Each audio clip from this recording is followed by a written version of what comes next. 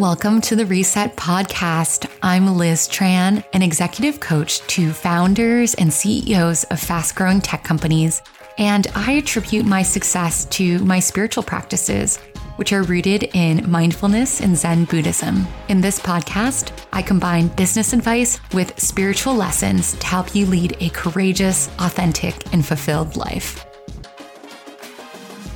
Hey everyone, welcome to the podcast.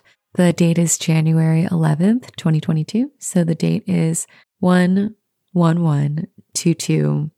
And dates like that always feel a little bit special to me. So I thought this feels as good a day as any to record the podcast and do something really fun. So we will actually be answering listener questions today. Over the break, I got some great listener questions. And these three in particular just create such a nice range. One question is about love. One question is about loss.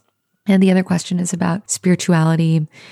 I first wanted to recommend a couple of amazing books that I read over the holiday. And I don't normally recommend books outside of the context of a specific topic, but I haven't been able to stop thinking about both of them.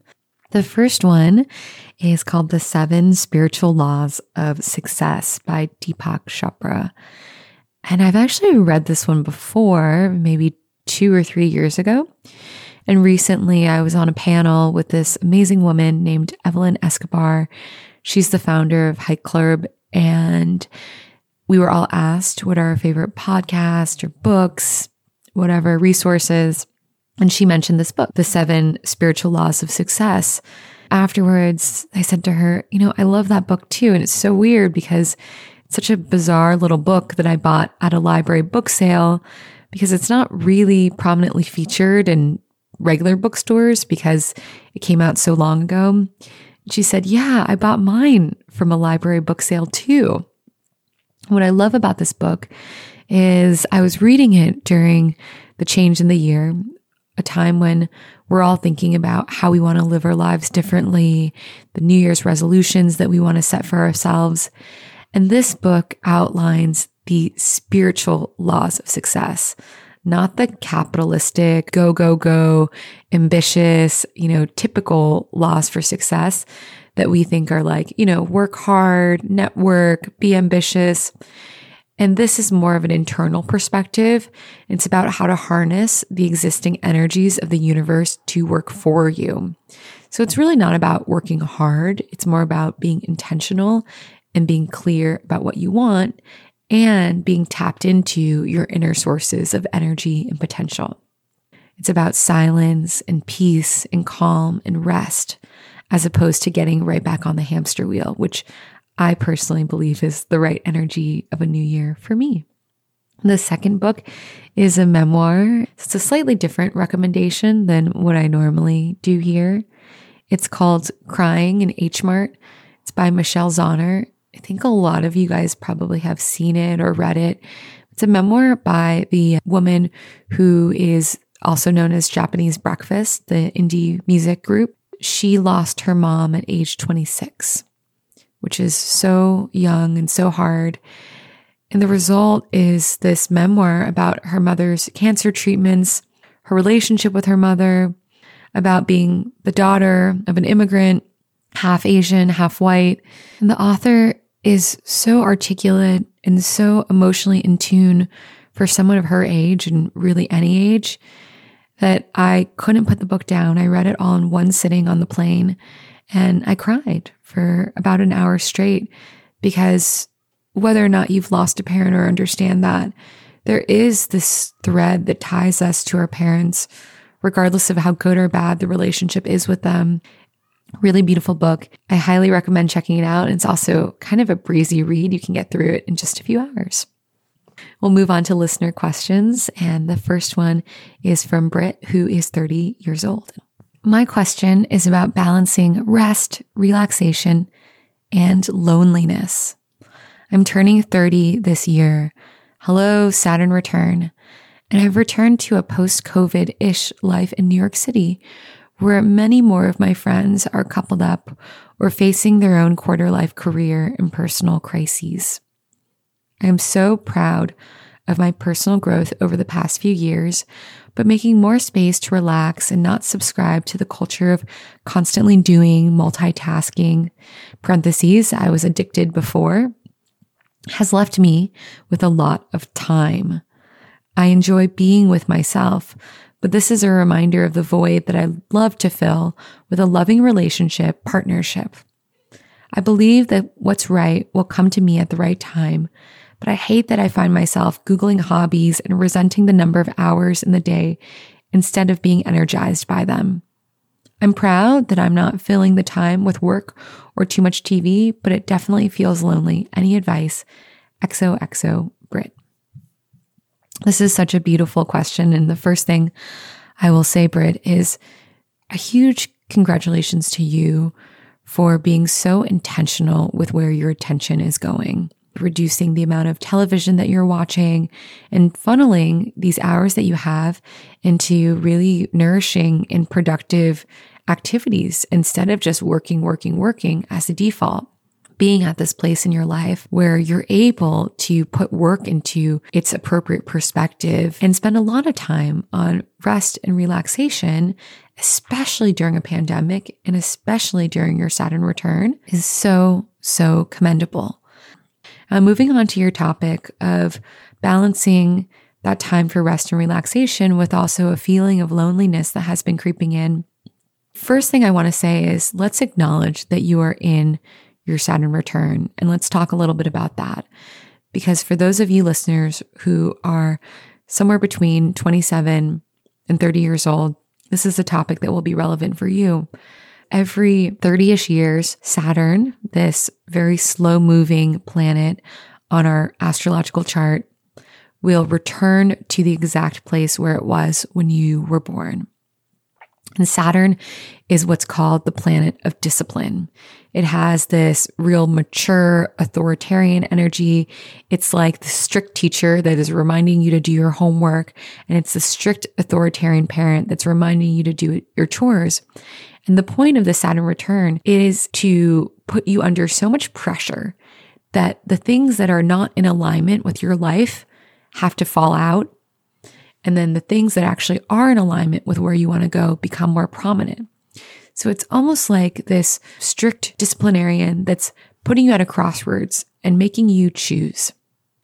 And oftentimes these lessons, come to us in a way that feels harsh, in a way that feels unasked for, because that is the energy of Saturn. Saturn is cold, Saturn is strict, Saturn is demanding. And also Saturn is about hard work. This is not to freak you out. I actually really thrived during my Saturn return. But I think a big piece of using the Saturn energy to your advantage is doing the hard work of it. It's rolling up your sleeves and saying, I'm not afraid to take on more responsibility for my own life right now.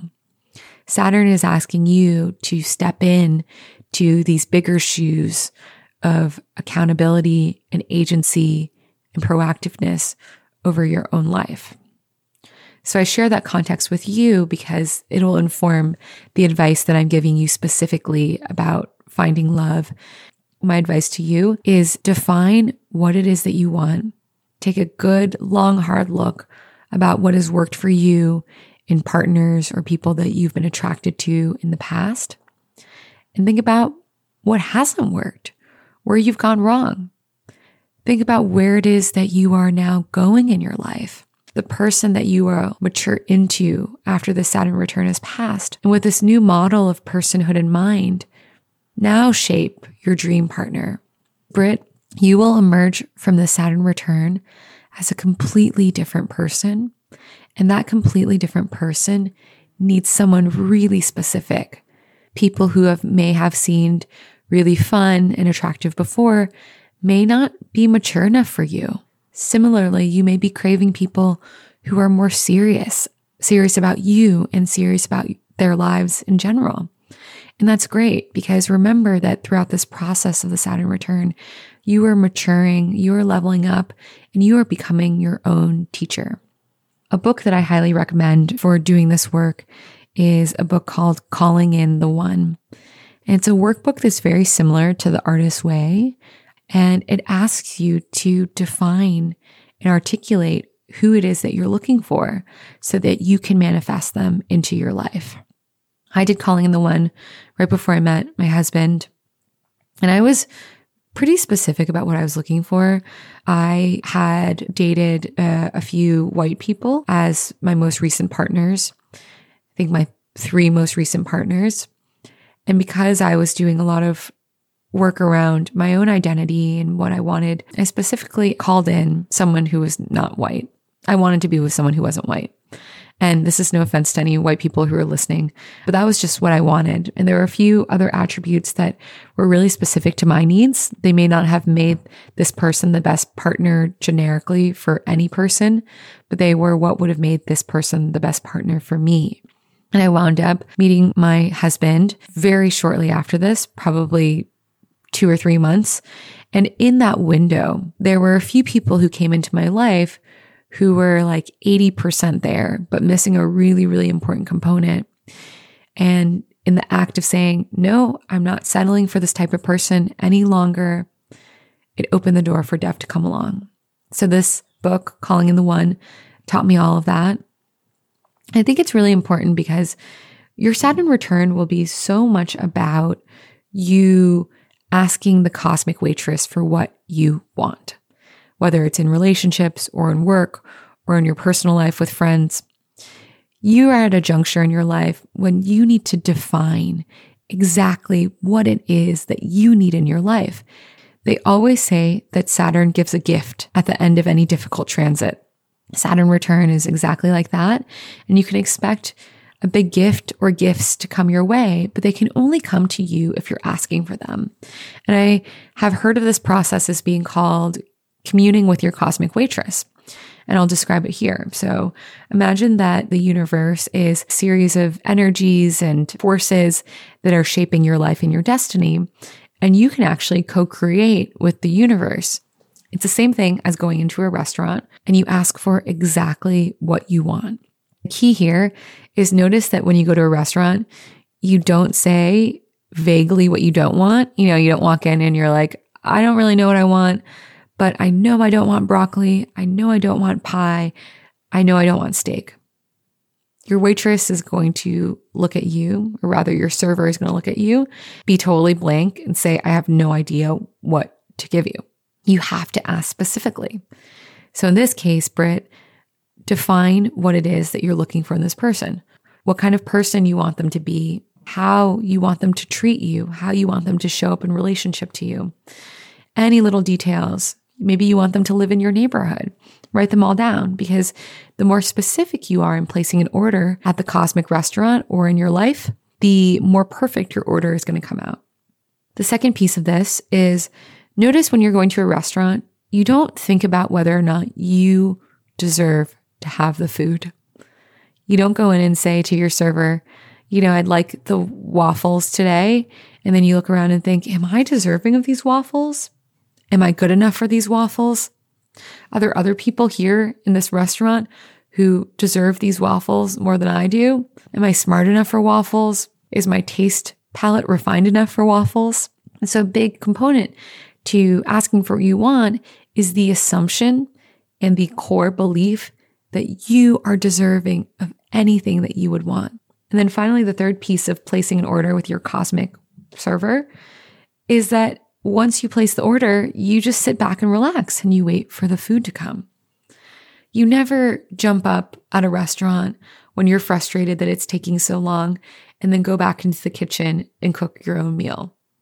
That would be completely absurd. You don't know what you're doing back in the kitchen. And such is the same with this process.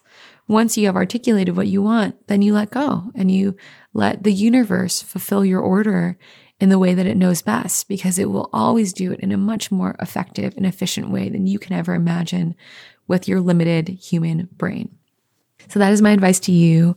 Pick up Calling in the One, and in all aspects of your life, Britt, now is the time to define and manifest everything that your heart desires. Okay, so the next question I have is from Anna, who is 24 years old. And this question is a spiritual question. She says, we often hear the word soul thrown around in terms like soulmate, soul crushing, or soulful. But can you do a deep dive into what getting in touch with your soul really means, why it's so important, and how to incorporate this as a daily practice? This is amazing. Thank you, Anna, for asking this question. First, I'll describe the way I understand the definition of a soul. And this is an accumulation of different books that I've read and different experiences I have had. But of course, I'm not like a PhD in souls. I'm just a person who has an independent perspective on this. So take everything I say with a grain of salt if it doesn't resonate with you. My belief is that a soul is the part of you that exists without your human body. It is the part of you that will go on to live many other lives in the future in other bodies and has in the past lived other lives as well. And so it's that piece of you that is not physical, but it is the essence and the core truth of who you are. It's not about where you grew up or who your parents are. It's the essence of your integrity, what you care about, your values, what you're drawn to. The soul is why we have preferences, why we like the things that we like, why we're drawn to the places that we're drawn to, why we can't explain it, but we've always loved to play the piano or we've always wanted to go to Bali. The soul is the reason why small children, babies, have very distinct personalities right out of the womb. We all understand that siblings are often so different from each other, even though they're raised exactly the same way, or twins are really different from each other, is because they're each coming into this world with a different soul. They are unique souls. In my opinion, soulmates are not just people who you date and have romantic relationships with. Your soulmates can be your family members. They are the closest people in your life. This is not the first time that you've met these people. They have taken other forms in other previous lives that you have had as a soul. Souls tend to travel in groups of soul families. These soul families have a pact with each other, and the pact is to force each other to learn and grow the lessons that that soul wants to learn. So for instance, I've had this experience called past life regressions, where I worked with an amazing practitioner named Mira Kelly, who put me into a meditative state. And over a period of 8 hours, I accessed and I remembered different lives that I had had dating back from the 1700s up until the 1950s. And I saw the soul that is now my mother in many different iterations. At one life, she was my business partner, screenwriting partner in Palm Springs. At another point in my life, she was a woman that my husband was having an affair with. And regardless of what it was, we always had a tense, acrimonious relationship where she was creating conflict in my life that was forcing me to learn and to grow. I've also seen my husband in a past life, though when I had this past life regression, I hadn't met him yet. And so I didn't know who it was. I was like, who is that person? And now I know that it's him. And I just know this with someone who I was best friends with for many years, from I think 16 to 32. She felt like a soulmate. You know, people always thought we were sisters, even though we looked nothing alike. So whether or not people are still in your life or not, anyone who is extremely meaningful generally has a soul pact with you, and you have been traveling with them through many other lifetimes in your soul family. And you are also there to do the same for them, to push them out of their comfort zone. Now let's talk about soul purpose. In the world where souls live in between incarnating into human existences, that world is so beautiful. It is completely free of pain. Imagine that everything is at its highest potential. Hearts are filled. There's so much love. This is a world of just love, love, love, and perfection. There's no pain. There's no suffering. And in this ideal world, souls choose what it is that they want to learn on earth. So they might say something like, you know what, in this next life, I really, really want to learn about forgiveness. So I am going to be someone whose entire family was killed in a car accident by a drunk driver, so that I might truly learn what forgiveness means. And then that soul might turn to a member of its soul family and say, hey, can you help me? Would you be that drunk driver? And the soul say, sure, let's go. And then they are brought into this world and they don't remember what it is that their soul purpose is, but that is the path that they have chosen for themselves. I find this concept extremely nurturing because I wondered for the longest time why I was subjected to such a challenging upbringing with my mother, never knowing my father, having my grandparents die when I was young, and just having so much difficulty in having a family that cares for me. And now I see that my soul chose that. I can really imagine my soul before it incarnated my body saying, I want to learn about independence. I want to learn what it means to stand out on my own, to make my way in the world, and to have confidence and self-love. Okay, well, I think the best way to do that is to give me a really broken family situation that is unfixable and to be forced to have some hardship early on so that I can really codify and carve out who I am as a person outside of my family. So you might look at some of the most challenging experiences that you have had in your life or will have and know that your soul chose that. Your soul chose that so that it could learn those lessons and then also take those lessons and share them with the broader world to turn lemons into lemonade. And finally, the question, what can you do to further this work on a daily basis? The first thing I recommend is to pick up an amazing book called Beyond Past Lives by Mira Kelly. I think reading about some of these experiences of past lives and soul purposes and soul missions will be really helpful. There's someone by the name of Brian Weiss who also writes a lot about past lives, so you could pick up some of his work as well. Another book is called Your Soul's Plan by Robert Schwartz that gives you a lot of help in trying to figure out what your soul mission is and your soul purpose in this world. I think the most important thing you can do, though, is to start meditating and start carving out more periods of silence in your life, because our souls often speak to us through intuition. And your intuition can only come through when you're quiet, you're paying attention, and there aren't so many disturbances and distractions in your life. So that's where I would say to start, build a beautiful meditation practice, spend a lot of time connecting to your intuition. You can check out those books that I mentioned. And also finally, if you haven't done so yet, I would invest in getting an astrology reading because an astrologer can help you understand your soul purpose more.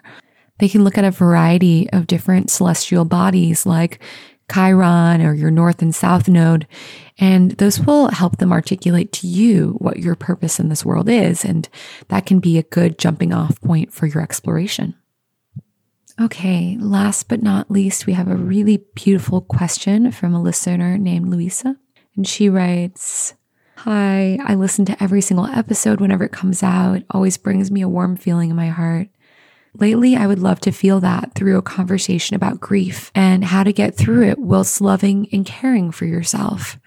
Recently lost my beloved pet, and the emptiness is unreal. She was the love of my life and my consistency."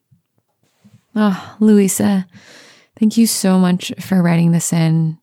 I have a dog and I've never experienced a pet passing away, but I often tear up even thinking about the fact that he's going to be gone one day and I don't know what I'll do. His fourth birthday is coming up in about 10 days and thought, he's almost a quarter of the way through his life already. So I will say that I have not ever had direct experience with a pet dying, so I cannot even begin to know how you must feel, but I can empathize with the feeling of grief in general, so I can speak to that. And I apologize if it is not quite specific enough for your needs, because I know that, no one can really understand what you're going through unless they have been in your same shoes. I read a quote about grief recently that I wanted to turn into a post for the Reset Instagram. And it says, "People think that grief slowly gets smaller with time. In reality, grief stays the same, but slowly life begins to grow bigger around it." That's really poignant for me because essentially what it says is don't expect your grief to just disappear, and don't feel hard on yourself if you still feel sad in a year, 2 years, 3 years. I mean, we all know people whose beloved pets passed away a decade before, and they still can't bring themselves to feel less sad about it. My husband's family had a dear dog named Buddy, and his mom would walk Buddy every day in this park called Uplands Park. And when Buddy passed away, his mom couldn't go back to that park for years, even though it's a really beautiful park and very close to their house to walk through. I have a friend whose dog passed away, and he said, I can never get a dog again, but he did get a really beautiful cat.